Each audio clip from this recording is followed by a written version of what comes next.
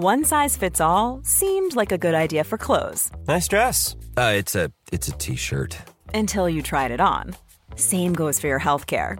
That's why United Healthcare offers a variety of flexible, budget-friendly coverage for medical, vision, dental, and more. So whether you're between jobs, coming off a parent's plan, or even missed open enrollment, you can find the plan that fits you best. Find out more about United Healthcare coverage at uh1.com. That's uh1.com.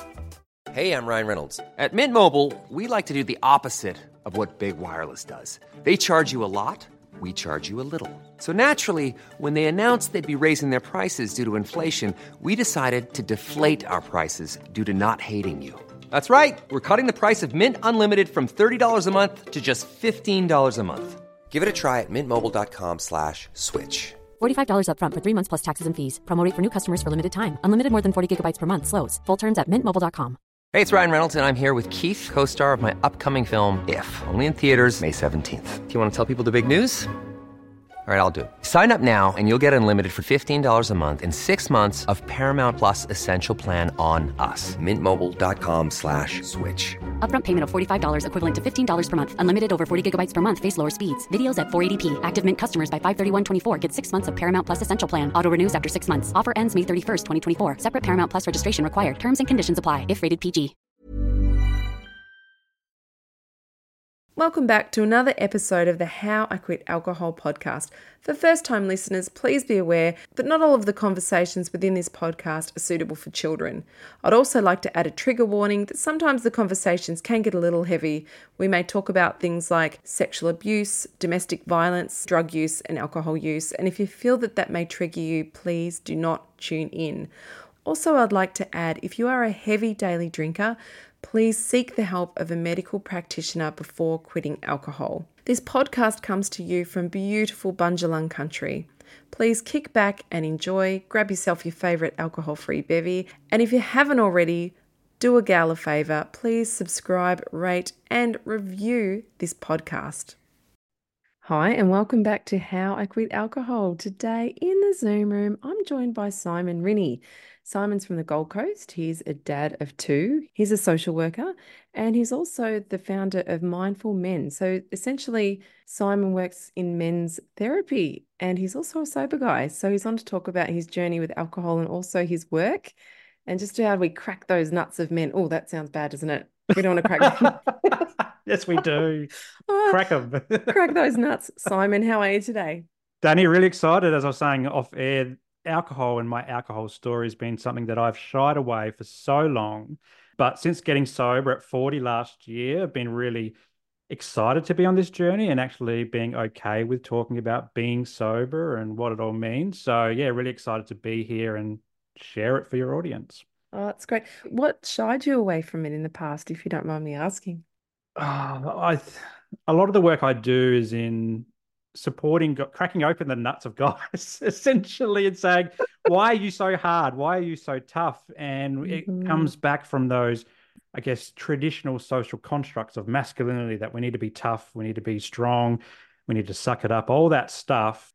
I think a lot of that comes with alcohol is a thing that guys do. And they use that to suppress emotions and to feel well and to be okay.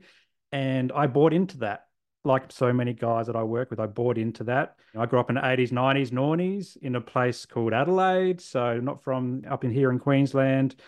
And it was tough. It was a tough environment to grow up in. And alcohol wasn't far away from any guy's hand after work, on the weekends at parties and all that type of stuff. So I bought into this construct, and over my journey, actually, as I'm saying this, over my journey, being the guy at the bar, drinking a lot, questioning others, why aren't they drinking, thinking that they're not cool if they're not drinking, all that kind of riffraff. But really, as I said before, now that I'm on the other side of that, actually recognizing that there was probably a lot of unresolved trauma that I was holding on to. My story is one of 30 plus years of mental illness as well. So a lot of that was unprocessed and struggling with that. And I was using alcohol to just numb everything and feel normal. And I think that's why I've shied away from it. But coming to the realization that I don't need alcohol to feel okay and to be to be well, to be a good husband, to be a good father, to be a good friend. I'm now right on that bandwagon and I don't feel any shame anymore. But for so many years there, that shame, yeah, stopped me from Mm. talking about it. Absolutely. I feel like so many of us, men and women, feel shame about talking about it, even talking about being sober. I think it's Mm. getting better now that it's just more like it's the thing to do now, Simon, Yeah, right? It's like, yes. you gotta be, it's the cool thing to do, literally to be sober. But it's getting better, is what I'm saying. The more the conversations we have, like what we're having now, makes such a big difference to how other people feel about it. And that's one of the main reasons I do this show, so we can all drop the shame, drop the stigma Yeah. around it. I'm really interested in this where you talk about using alcohol to block out the mental illness stuff. Just like last week, I was talking to Paul, the sober plumber, who through his story and his sharing his story on the podcast, talked about how he didn't realize it at the time, but the alcohol was pushing away his anxiety and he didn't realize how much he was using it until later. And sometimes it takes that time away from something to actually look back and go, oh, that's why I was using it. Like I've been able to now reflect back and realize it was social anxiety for me that I was kind of masking, covering up, but I didn't know that at the time. And it took me a little while to realize that. Was that the same for you? Did it take you a little while to realize it? Or did you realize it at the time, hey, I'm using this to mask my It stuff took, that's going on for yeah, me? it took me about 25 years to realize it. So I started drinking in my teens, like a lot of us do. And at first it was just to have fun and to Mm. socialize. But what I've since learned, since, in my late 30s, early start of my 40s, is all that time that I was drinking, I was slowing an OCD brain. So I live with obsessive compulsive disorder, which is like, it's Oh. an anxiety condition. And the brain just never stops. It's like a hamster wheel that goes faster and faster and faster. And a lot of OCD is actually introverted, it's inside of us. And so we try to outthink it, just much like an anxiety condition as well. We try to outthink it and reassure ourselves that we're doing okay. But it gets to a point for me, particularly, where it just became so fast, I couldn't keep up with it. And the only way to slow it down was either excessive exercise. So I used to play a lot of sports and footy and stuff like that growing up, so which helped. But outside of that, alcohol just obliterated it. And it just quietened the mind. I could just relax. I could let the guard down. I could feel safe, even though I was probably doing things that were unsafe at certain times after too many beers. But I didn't realize this until, maybe when I first started to speak up about my mental health. So that was 20 years after first symptom. So I'm talking about from 8 to 28 undiagnosed. Around that 28 years, when my wife was about to kick me out of the house and say, look, enough's enough. You're just drinking too much. Your OCD is out of, well, we didn't know it was OCD, should I say. Your mental health is out of control. I started to have that kind of that little bit of a light bulb moment going, maybe I am drinking too much, but I held on to it. I said, no, this is just part of me. This is who I am. It became part of my identity. And it wasn't until studying a social work degree in my late 30s where I could do the critical self-reflection about not just me in the world, but how the world around me works, the community levels, our national levels, our global levels, and all those influences. So, as I said before, social constructs of masculinity. This is a new term for me, Mm. which came to light through study. And so I'm like, okay, start unpacking this. What is masculinity? What is patriarchy? What is feminism? All these isms and theories and all this type of stuff to help me understand what does it mean to be a male in Mm. today's society?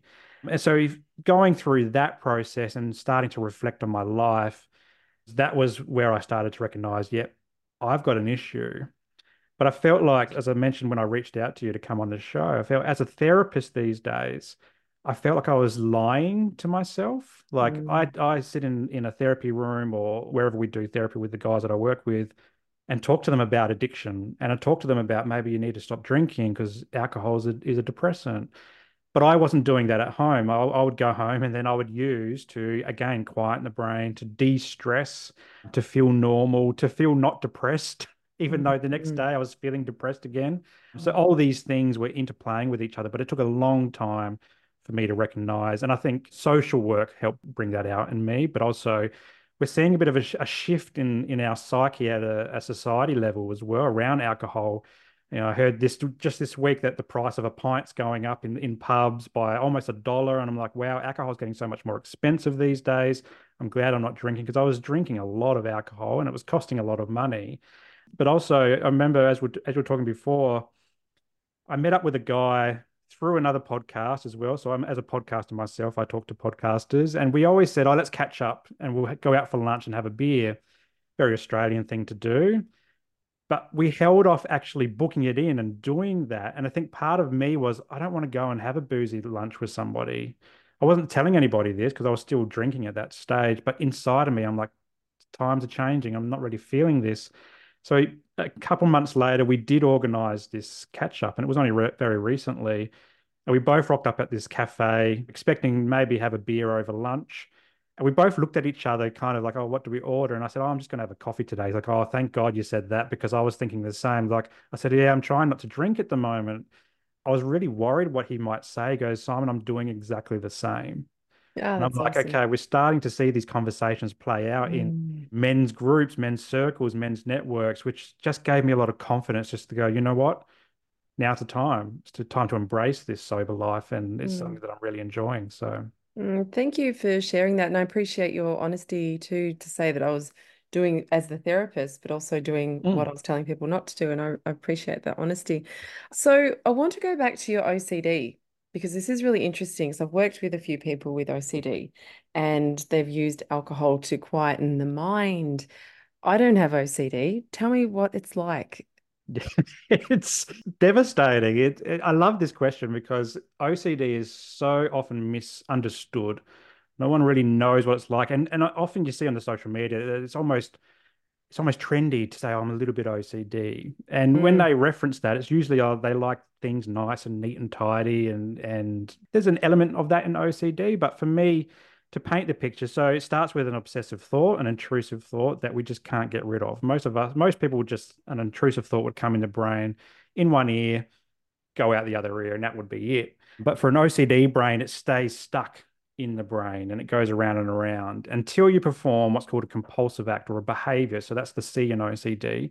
And that could be anything from checking windows, checking doors, counting in your head, ruminating, a whole range of different things. And I'll give you a couple of examples in a sec.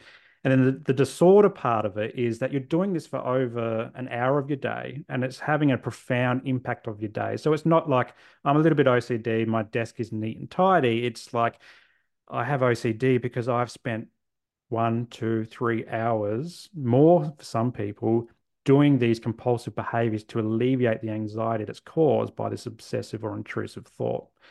And so for me, it started at 8 years old. Up until that point, mum used to say I was a pretty happy-go-lucky kid.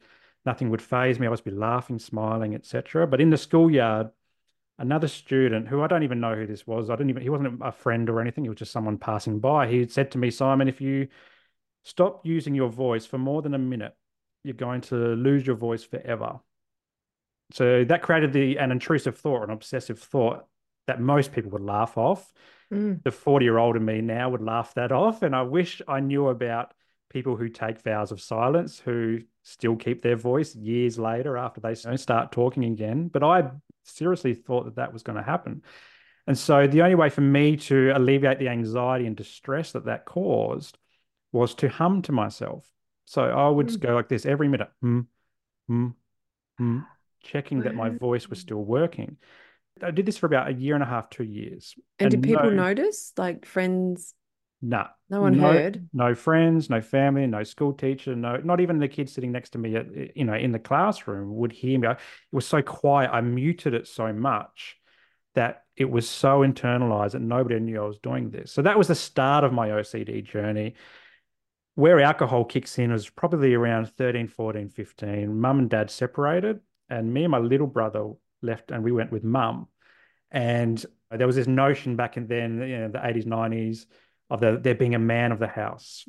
And I put that on myself. I said, I'm the man of the house now. I'm the oldest boy here. I've got to protect and I've got to feel protected. And so the OCD turned from the humming thing and a few other little quirky things that I still don't understand the meaning behind to full blown checking windows that were closed, where doors were locked, that windows were drawn and so forth, because I really had this intrusive thought that someone was going to come into the house, steal our stuff, which we didn't have much stuff. Mum had to get everything secondhand and Mm. so forth. They might kidnap us, they might murder us, do all sorts of really damaging things. Mm. And then to add on to that, I had this fear of the house burning down as well. And so I would go religiously around checking that the iron was off, or that there was nothing that could touch a hot iron, or the stove was off. We had this really old fridge, like I'm talking 70s fridge, that was really thick door and thick seals around the outside, almost like one of those Coke fridges that you used to see. And the seal wasn't really working that well. But I thought that if the door wasn't closed exactly right, that would create some sort of motor overload and it would catch on fire. And so I would Mm. spend, as you know, as an early teenager, 3, 4, 5 hours a night going through in the dark around my house, checking all these things. And it wouldn't just be one check. You'd do the check, you'd go around in a bit of a circuit, like you might do, as an adult tonight going to bed. And then I'd get to bed and the OCD brain would say, Simon, did you really check that door? Or did you really check that window? Or when Oh, you wow. checked that door, it magically came open because you pressed it in a certain way so that it's unlatched itself. This thing had a deadbolt on it, so nothing was going to open that door. But my brain was telling me that this was going to happen. And because that I hadn't checked it properly, all these bad things were going to happen. Or maybe I didn't check that fridge with the seal. I didn't close that properly. And if I don't go check it again, then the house is going to burn down. And then it will be on me that I killed my mum and I killed my brother. That is way too much worry and responsibility for Mm, a 13-year-old boy to take on. It yeah, must have been exhausting. absolutely. So then we get to school. So this is at night time. And I would do this in the dark. And this is before iPhones when you can walk around with a light on. So I'm just basically just doing this in the dark, even going outside, checking gates and so forth. Did mum know that you were doing this? No, mum was asleep. Yep. So she was asleep, and she's also deaf. So she takes her hearing aids out. She's out for the night. She can't hear anything. So I'm Mm. pacing around. My little brother didn't know as well. He was dead asleep. Interestingly enough, I wouldn't go into their rooms. I would check every other window and all that type of stuff, but not their windows. And then the day would come and it would change, or it would morph into, have I got my wallet and my keys and also my school stuff as well. So I'd go to school and I would be constantly, like, on the way to school, I'd walk maybe a kilometer from where I was dropped off to where the schoolyard is. I'd have my bag on my back and I'd pull it off and I'd check the front pocket. Is my wallet and keys in there? Then I put it back on. Then my brain would say, did you check that? I've got to check it again, put it back on. And then my brain would say, in the process of rechecking, this fell out. Your wallet fell out or your keys fell Oh my out. God. And the reason I was checking those things was because if I dropped my wallet, this magical person that I had evolved in my head would know where I lived. They'd have my address because I might have a card on there that's got my address on it, like my learner's license when I got my learners, or my P's, my license when I got an adult. Or they also, if they had my keys, they'd have a means to get into the house, which means all the checking in the world wouldn't prevent them coming in and doing what they've got to do in my mind. And so Oh, when I found alcohol in my teens, like, it just took all those worries away. you must have loved that. Like, no wonder. I Like, did. It fucking was hell. it was a Did, drug, and I loved it. It was but so freeing. it makes sense. I have to ask questions here. At any point, like, did you talk to anyone about it? Were you ever thinking this is not right? I felt like it was not right, but I never knew how to talk about it. So mental health discussions weren't a thing where I grew up and when I grew up, and I didn't have a positive role model to look up to who was talking about these types of things. In fact, I grew up in a household that was very alpha male. It was very masculine. We all played football. We all emulated these strong, I guess, superheroes. Like, we'd watch Die Hard, Rambo, The Terminator. These are all people on TV that we would watch, and I bought into, like, okay, I've just got to suck it up, and we'd hear the word suck it up, or don't be a girl, don't be a wuss, don't be gay, whether that's at home, whether that's in the schoolyard, whether it's on the footy field, all these types of things. So I was too afraid to talk about it. And I didn't know how to talk about it. I didn't have these words. And it took Wow. 20 years to finally talk about it and start discovering what all this stuff going in my head was. I imagine you must have been a pretty sensitive kid to have that amount of worry on your shoulders and to think, oh, this is all on me. You must have been a pretty sensitive kid as well, I imagine. I wore the mask very well. So Mm. I bought into that I'm an alpha male as well. I was the jock. I was the sports kid at school. Mm. Nothing seemed to phase me, but internally I was a complete shell of a person. And that's been something that not until my late 30s that I've really started connecting in with that vulnerable person when I burned out in 2020, that I've started to go, you know what? This mask that I'm wearing doesn't serve me. It's hiding this true, authentic self because I am a hugely sensitive person. But for so long, I showed the world that I was tough and strong and nothing would phase me. But I had this double, it was like a double life. On the outside, nothing Mm. was wrong, but on the inside, it was absolute chaos. Wow, that's just so full on. Okay, so you discovered alcohol. It starts to quieten the mind down. I can't even imagine what must have happened, how much you must have ended up drinking. Yeah, I mean, it's like, and it just, I was reflecting on this the other day. It coincided with American Pie, the movies coming out in when I was in high school. And so Mm. I looked at the big house parties that they had, Stifler and all and that crew, and I wanted to be that as well. I wanted to experience that. It looked so much fun. Like I had become so I guess introverted internally, extroverted externally. It's weird how that all played out, but I just wanted to be at keggers all the time. And so when friends would have a party, I was like, yeah, I want to be there. And when I go to this party, we've just got to make sure we don't run out of alcohol because I don't want it to end. I just want this thing to keep going and going and going. And so one carton of beer, I'll be always like, is that enough? Should we get more? Like, what's going on? And so it initially started off as just socializing and living out this American Pie thing in my head, but it became a reliant thing as well. I needed to go out and experience that. And initially, it was only once a month or so on, or once a fortnight. I'd leave home and say, Mum, I'm staying at a mate's house, and she wouldn't really ask questions or anything like that. But we were getting right on the gas and just almost writing ourselves off.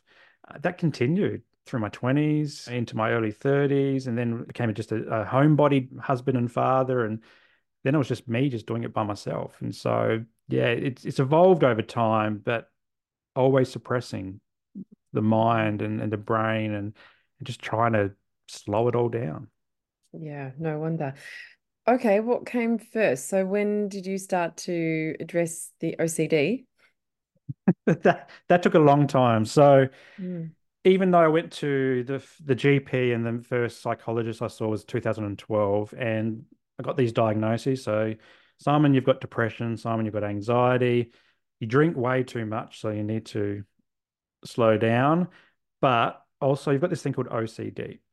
And I'm like, Sorry, before you go on, I have to ask, what yeah. got you to that point where you reached out to the doc? Must got pretty bad, I imagine. Yeah, so the lead up to 28, the 2 years prior, my wife had been saying, Simon, you're drinking too much. Your mental health is out of control. And it was coming up in the workplace, actually. So what would happen was a Friday night at drinks, we'd all go, people would leave work and go to drinks. I would write myself off, absolutely write myself off, be the life of the party, be that Stifler version that I was still hanging on to in my head, even in my late 20s. And the next few days, what would happen is I would ruminate and ruminate and ruminate about all the things that happened at the party, trying to reassure myself that I hadn't done anything or said anything that would get me into trouble back at work the next week. I didn't realize this is an OCD thing. I thought this was just me just being overly cautious or something like that. What I've since learned with OCD, and I'm fast forwarding, and I'll go back in a second, is there's an element of OCD that is pure OCD. So it's pure O. So you don't necessarily perform a big, outlandish, compulsive behavior. The behavior is actually just the thinking. So it's just the rumination. And I would ruminate so much, I'd get so worked up that I might vomit, have diarrhea or whatever because of the anxiety was so huge. But also, I would lose track of what really happened on the night and the night would actually go, did that happen or did this happen? I'm not really sure because I've thought about it so much that I've forgotten what really happened. And so that would happen more and more and more. And my wife was picking up on that as well. She goes, you've either got to stop going to these things or stop drinking, or you've got to go get help. And probably all of the above. But for 2 years, I refused. I said, no, if there's an issue, maybe you need to go speak to someone. I'm okay. I'll just stop drinking for a couple of days and I'll go for a few runs around the block. I'll be all right. Didn't happen. And it got to a point where my wife said, you've got to get out. You've either got to get help or you've got to get out because we can't continue doing this on loop. It was like a loop. Again, OCD, everything's on a loop. And so at 28, finally found the courage to go and see that GP.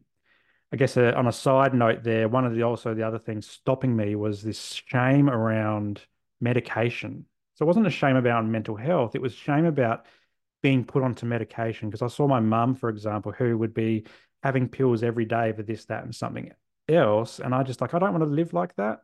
What I've since come to understand is that I need medication just to be kind of level and manage the highs and the lows and so forth. But then when I went to the GP and the psychologist, I expected a magic wand response. So I expected them to go in and say, I've got a mental health issue, you heal me, and I only want to do this in 1 or 2 sessions. Didn't happen. And so for the next 11 years, went on a bit of a journey from psychologists, psychiatrists, counselors, social workers, life gurus, you name it. I've tried it, trying to find what works. But it wasn't until 2020. So everyone remembers 2020 for the COVID situation. But I guess managing my mental health, I was studying part-time as a master's degree. I was working full-time in a high-pressure environment and I capitulated and I burnt out. And it wasn't until I burnt out and did recovery for that that I recognized that it's not so much the depression, it's not so much the anxiety that I need to treat, it's the OCD. I actually need to treat this. And over my journey, not one therapist has wanted to target it. They've said I've got OCD, but they've never wanted to treat the OCD. And it just Why is so that, do you think?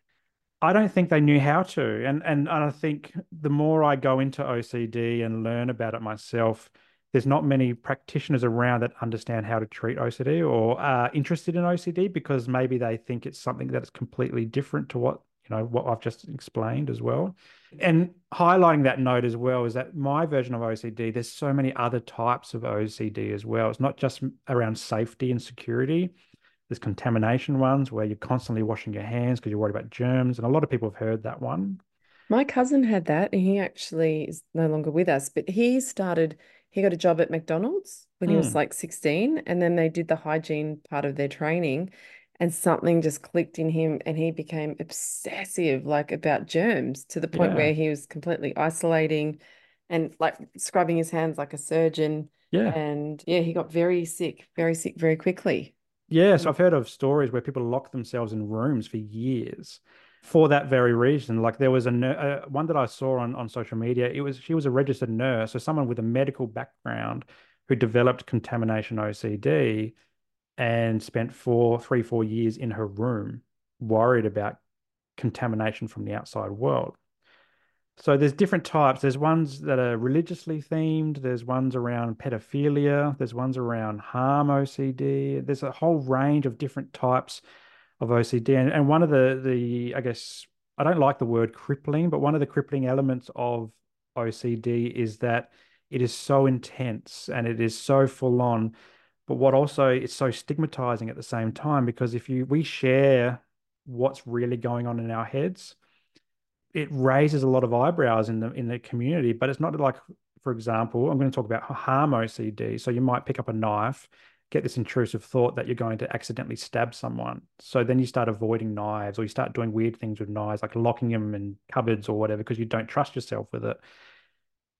People with OCD don't necessarily want to do these things. It's just the way that the brain tricks them and tells them that they want to do it. And so it can be really stigmatizing and crippling to a degree because they don't know how to share this stuff.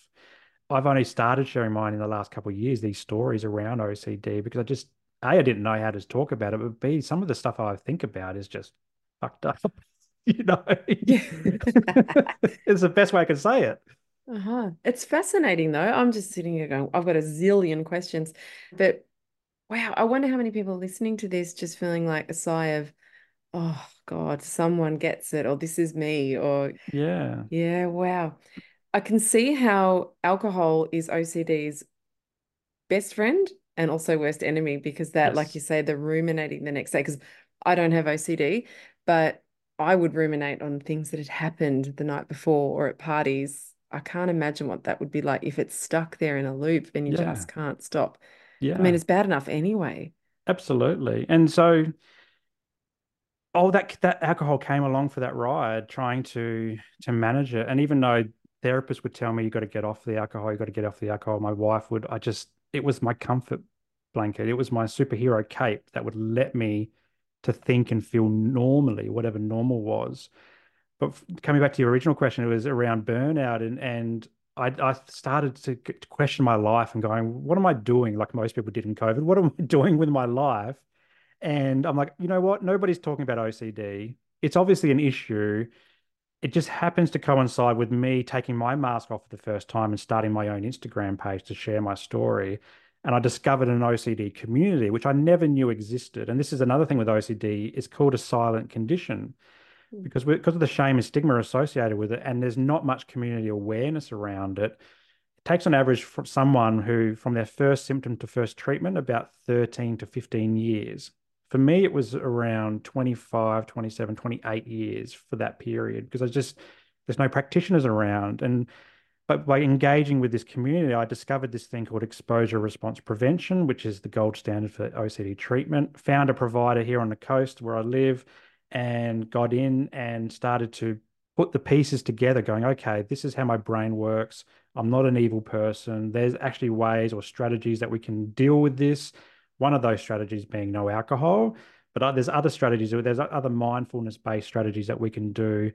And for the first time, I decided that didn't need the magic wand response. I needed to actually do the homework. So, homework on my mental health, but also start thinking about, okay, is alcohol going to be part of this new version of me? And it took a few more years later to finally come to that realization that no, alcohol needed to take a step back. And I actually thank my kids for that because they're the ones who really pointed it out for me. And they're only little, they're only 4 and 7. And I'm doing this for them, I think, as much as I'm doing it for myself, as much as I'm doing it for my wife, I'm really doing it for my little kids. Geez, wow, it's pretty powerful stuff. I have a question. Would OCD be an adaptation, perhaps because a lot of mental illness diagnoses are just adaptations to avoid feeling emotional pain? Do you feel like that's also potentially the case with OCD, that it's an adaptation the mind creates so that we don't have to actually sit in the body and feel emotions that are there? Yeah, it's definitely one where you're actively trying to suppress it all. You're trying to Mm. get through that intrusive thought as fast as possible with the compulsive behavior. But what happens is you get stuck on the loop unless you can work out strategies to not do the behaviors. Because what you really want to do is avoid the behaviors, not avoid the thoughts. Sit with the thoughts, sit with the emotions, but avoid checking the house door Uh, 500 times and stuff like yeah. that. That's where it reinforces the obsessive thought. Say, for example, could your, even though you'd had that humming thing, for example, so there's some slight hiccup going on there where you've started to obsess over that, but could there have been a link between dad leaving and feeling that it's a very deep question. You don't have to answer this, of course. A very deep emotional wound there that might have been created from dad leaving and this big responsibility you had to take on. So rather than feel the emotion of what was happening for you with dad leaving, that you created it as something like your mind to get really busy using intrusive thoughts so you didn't have to feel the feelings. Does that make sense? Yeah, potentially like a trauma response. Yeah, So, thanks. yeah, so I guess it would be most mental health conditions derive from trauma, and that's why we talk about trauma in therapy. Mm. But often, and trauma, even saying the word trauma, I never thought I had a trauma story. But when I pieced together all these things that did happen, I can see there's trauma. And I think I associate the word trauma with something really big happening, like a massive car accident or you're falling out of a plane or something. But it can be something as small as someone not validating your thoughts or feelings. I remember crying once and being told, "Don't cry, you're a wuss." Like that can evoke a trauma response. So all these little things I think added up for me. in that environment, in that time, in that age where we didn't talk about things, where guys were actually taught, suck it up. This is another trauma, I guess, evolving trauma and or not even evolving trauma, but suppressing all these thoughts, feelings, emotions as well in the way that Mm. we were taught to be boys and men. And so, yeah, definitely, I think potentially there was. I don't know Mm. what happened before 8 because we hadn't actually mum and dad hadn't separated before then. So they were still together when that happened. It wasn't until a couple of years later. But I think over the years since then, the decades, and I can't believe I'm saying decades, so many things have happened that I've held on to. And I think in a way, I've used OCD to be safe and to feel safe, even though it's made me feel the total opposite. It's been a comfort blanket, just like the alcohol was as well. It's interesting, isn't it, how the brain does that, how it just creates this sort of adaptation so that we can Mm, feel safe, like you say, even though it doesn't make us feel safe long term, yeah, same as alcohol. It's fascinating stuff, isn't it? It's really, it is. really fascinating stuff. The decision to quit alcohol, did it help alleviate what was going on? I mean, obviously, you've adopted mindfulness strategies and things like that. How much do you feel like the removing of alcohol helped those symptoms of the OCD? Oh, yeah, like exponentially. So a lot of it is not just about doing one thing and everything will be fixed. It's more of a holistic approach. And so a lot of it's mindset, trying to evolve my mindset from a deficit one or being the victim to being one of someone who's thriving in life. So being really positively minded as well. Much easier when you haven't been on the grog. Because you're not sitting there on Saturday morning or Sunday morning wondering, oh, I wish I didn't drink that much. And so clear a mindset, lift the brain fog and sit with those emotions, feel them as they come up as well. I do a lot of outside work as well, being outside as much as possible. Surfing has been an amazing way to continue that as well and replace what I use with alcohol to slow my mind to just being on the water and slowing my mind there because I'm only focused on the next wave as opposed to all of life's challenges as well. But also, I guess, critical self-reflection as a social worker, looking at how I'm showing up for myself, for my wife, for my kids, for my friends, for my clients as a therapist as well. So doing a lot of that deeper inside work, which has been useful to incorporate breath work or meditation or gratitude practices as well. So it's a range of different things. Alcohol has certainly made it more of a clear mind to be able to do that with greater purpose as well. Those practices, I talk about those a lot on the podcast, the gratitude, the mindset, breathwork, meditation. How much of an impact do you feel like they've had on your whole life? Yeah, mindset is definitely one. I still have trauma responses to certain things in my mindset. And when I'm easily triggered, which is something that I'm quite mindful of particularly as a parent. So kids bring out the best and the worst of me.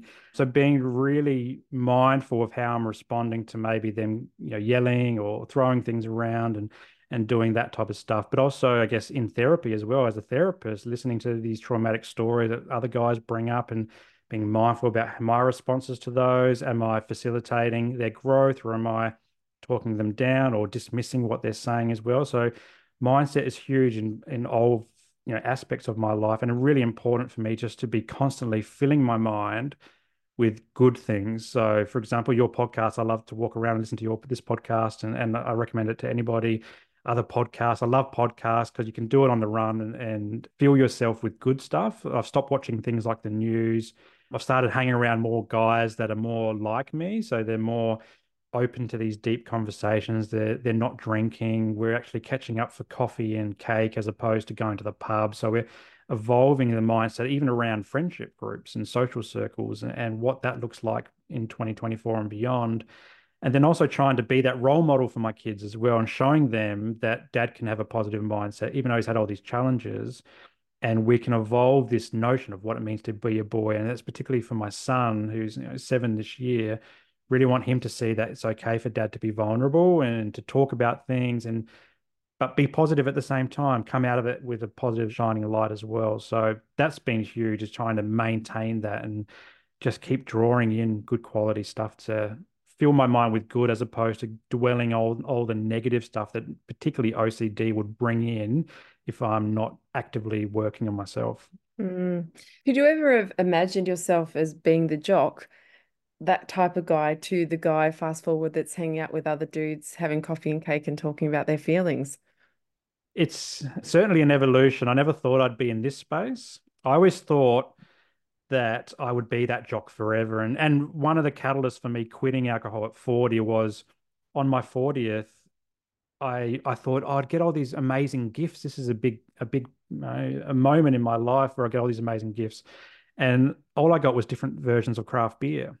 And I broke down at the end of the night, and I'd had a few too many drinks as well. I said to my wife, why is this? This is such bullshit. Why am I getting all this beer for my 40th? And she said, Simon, that's because that's the identity that people know you for. They know you love beer. There's a cupboard here with all these different types of beer glasses and all this type of stuff. They know you love to go down the pub and drink. And I'm like, I don't want that anymore. I've maybe been thinking about it for a while, but this is the realization I need, and extended back a few more months as well when we'd go to the pub and my wife would be driving home and my kids would be like, why isn't daddy driving? He's the one who always drives. And we'd have to say, oh, because daddy's had a few drinks and we don't want to drink and drive. And every time we had those conversations with my little kids, I just felt empty. I just felt like this sucks. Why am I having this conversation with my 4-year-old and my 7-year-old? Like we should be talking about something else that's more fun. And these little things just like really put a spotlight on my alcohol use. And I wanted to be a different person. And so out came this more vulnerable or authentic or just this Aussie guy that is an Aussie guy, but without the alcohol. And I've been really enjoying it. In fact, this is a bit weird. I'm going to say this, but I'm going to say it anyway. For most of my life, on my chest, I would have like these little red dots, these spots, and every time I'd get a massage, people were like, "Oh, you got some sort of disease or something?" Like, no, it's just a heat rash. It's just a heat rash. Yesterday, I was with my wife and I had my t-shirt off, and she said, "Simon, have you looked at your chest lately?" And I said, "No, completely clear. First time in Mm, 25 years that I have looked down at my chest and just seeing normal skin color. And the only thing I can put it down to was not drinking alcohol." Or perhaps Yeah. the nervous system as well is just calming down too. It's not in that sort of Yeah. hyper aroused state. Also Yeah. from the mindfulness practices and other things that you've been doing, always Absolutely. talking about your emotions. Yeah. Yeah, Yeah. it's amazing, isn't it? What's it like to be a guy? Be super honest here, because there's lots of tradie type blokes that listen to this podcast. And there's a few that I'm thinking of at the minute. I can imagine their bums going all tight talking about meeting up having coffee and cake. And sorry, women, I'm not being sexist. Don't come at me. But what is it like to be a guy, to sit and talk about your feelings and to just be honest and vulnerable? Is that liberating? Is it scary? It's liberating. It's freeing. I always use the word Mm, freeing. It's so nice to go past all the superficial bullshit. Like I've been that guy that went to the pub to vent and to talk about, what's going on at work, what's going on at home, what's happening with the footy team, that type of stuff. And it just becomes boring. I always wanted more. I felt like I can give more, I could do more. And so to be able to go deeper and share things, even if it's just like, oh, we're not drinking, and just celebrating that and encouraging each other along, it is so liberating. It's big for me at the moment because for so long I've also struggled with loneliness and those superficial conversations with guys that, we were big friends, but we wouldn't see each other outside the pub. Felt good in the moment, but it never felt like I was really connected in with other guys. And we've moved around in different states and territories over the years, and we just landed where we are now. I always just felt lonely. And I felt maybe there was friendship in alcohol, like in the bottom of a beer glass. But having these different relationships that are more intentional, that they're more focused and they're more nurturing, I don't feel that loneliness as much as I used to. In fact, I want to do mm, more of that. And so, we talked about surfing. We created it's called the Blokes, Boards and Brews Crew. And we catch up on a Wednesday morning, go for a surf, have a coffee and a chat. I got a smoothie this morning, so it was very different to what we used to do and just getting on the gas. But it felt amazing. And I have so much more energy around that. I just want to do that more. So for the guys that are used to going just to the pub and just burying it in the bottom of a beer bottle or glass or whatever, there's so much more to it than life. And as guys, we don't need to hold on to these traditional ways of what it meant to be a boy and a man. We can actually mm, move forward and pave a way for our sons and our daughters and mm, other men as well. Men, we're a bit like sheep. We like to follow the leader. And I think there's guys doing this. So just if you can't do it yourself, maybe just follow somebody else until you find that courage to do it yourself. 100%. I'm thinking, this is men and women, and I think a lot of the time they feel like because of their early on associations with alcohol of fitting in and having confidence, that fast forward, even when we're 40s and 50s, 30s, really whatever the decade, but they feel that perhaps sometimes the only way they can connect is with the alcohol, that it takes out the inhibitions to be able to go a bit deeper and have the conversations. But I often wonder too, and they feel that, oh, these are my mates, these are the people that truly know me. I wonder what it'd be like if those guys that you've been drinking with for years, or women, what would it be like to be in a room with those people for a few days without any alcohol? And I Mm, wonder if the connection would eventually, like, it would feel very awkward at first, I'm sure, because they're so used to drinking with each other. But then I wonder if one was to start talking and opening up, I wonder just what would happen, like if the connection would become even deeper. And mm, it's something to think about, or just to challenge yourselves, like for people listening who are in that real group with people that just drink so much. I wonder what that would be like for that connection. You may find that either, no, there's no fucking connection with these people whatsoever. We're just sat there fucking all, scared.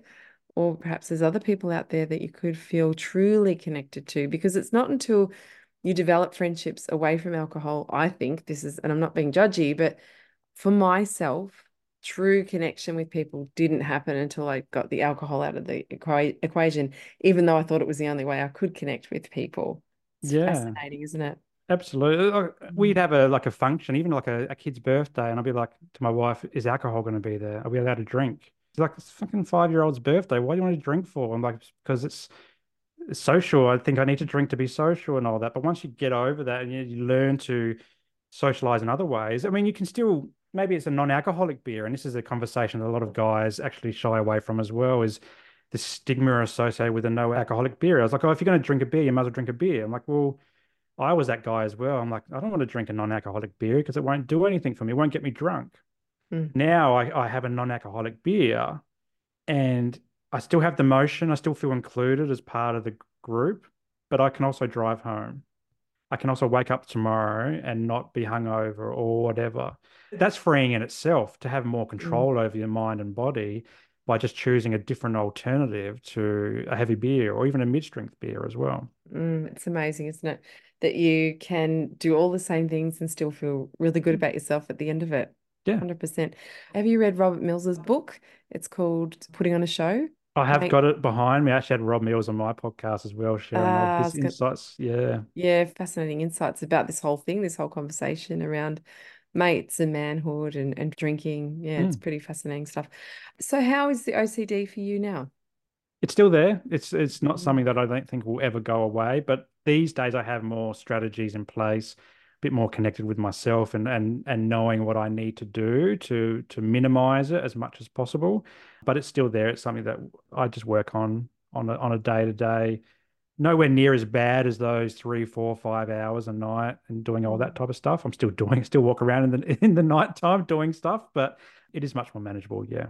And so taking the alcohol out obviously helped that a great deal. And then what kind of mindfulness practices do you implement to help you? Yeah, yeah, absolutely. I love the five senses work that I do. So I like to get out and go for walks or be outside in nature and really tune into my sight, sound, smell. If Mm. I'm having coffee, it's the taste and the touch and all that type of stuff. Mm. So Mhm. I get out as much as possible and try to just ground myself as wherever I Mm. am, which I find is really useful as a parent because often my kids and my wife would often say that, Simon, the kids are yelling at you, but you're not home. Like you're just standing there nodding at them or shaking your head. But so being grounded as much as possible is really important to me, but also values-based work. So I do values-based work and really Mm. tuning into my personal core values for things like why do I want to give up alcohol? Wellness is one of my values. So really ticking off that every day and tuning into those values to really know who I am as a Mm. person, as a guy in 2024, as a small business owner. I bring it into my business. Like, what's the values of the business? How can I serve Mm. guys the best I can? How can I be the best husband as well? So bringing values into that. So a lot of values-based work, a lot of grounding. Every now and then I'll go and do breath work because I find it just gives me that extra bit of mojo, but I'm also a therapist in therapy. So if I need to, don't hesitate to go and see my therapist and talk through whatever's coming up at a particular point in time. Yeah, I love that. Therapist in therapy. Me too. It's so important. It is. Yeah, Yeah. it's important, I think, for our integrity and just for our own mental health. And there's no shame in that either. I think it's, No. yeah, amazing. Okay, so if you could go back in time and talk to 13-year-old Simon, what would you say to him? I'd go back further to my 8-year-old self and, I and was going to say, say that. I couldn't figure which one out, but yeah, no, okay. I would go to my 8-year-old self and say, you could spend more than a minute without using your voice and it would still be there. That Mm, I think if I knew that, that would have changed a whole lot of things. So that's what I would say to him. I would say to my older self is just keep connecting in with that inner child because he's still there and he still wants to come out. He was just missing for a while, and that's work I've been doing more recently is connecting in mm, with that little fella that was lost at 8 years old and stayed missing for about the next 15 years or 20 years. So that's what I'm saying to my current self too. Not that you asked that question. No, that's amazing. Thank you so much, Simon. It was so great to have you on today. Do you ever work with women? Open to work with anybody. So even though I Mm. am mindful men, I do it because I want to be the guy that I never had for other guys. But someone who doesn't identify as male wants to come and work with me, yeah, come look me up on the interweb. We'll have a chat and see what we can do together. Mm. So again, your podcast is called? The Mindful Men podcast. So yeah, just sharing stories just like this with people all over the world, hearing triumphs and challenges and all in between. And we talk about a range of different stuff, not just men's mental health, disability, alcohol, work, finances, all sorts of things, just to help guys to be more mindful about what's going on in their lives. That sounds fascinating. I know quite a few guys I'd like to send that to for them to tune into. It's fantastic. And if people want to reach out to you, Simon, what is the best way for them to contact you? Are you on Instagram or? Yeah, I'm on Insta, Facebook, LinkedIn, TikTok, all of the above. But my website funnels all that. So you can just go to www.mindful-men.com.au and that links to both my therapy clinic, but also my social media and the podcast too. Amazing. Well, I love what you're doing. I think your work looks absolutely fantastic. I'd love to get you back on again and check back in and just talk more. I'd love to talk more about the values things and Yeah. all stuff that's right up my alley. Thank you so much for your time today, and I just wish you the best on your journey. It's amazing. Thanks, Danny. I really enjoyed it. Thank you. Bye.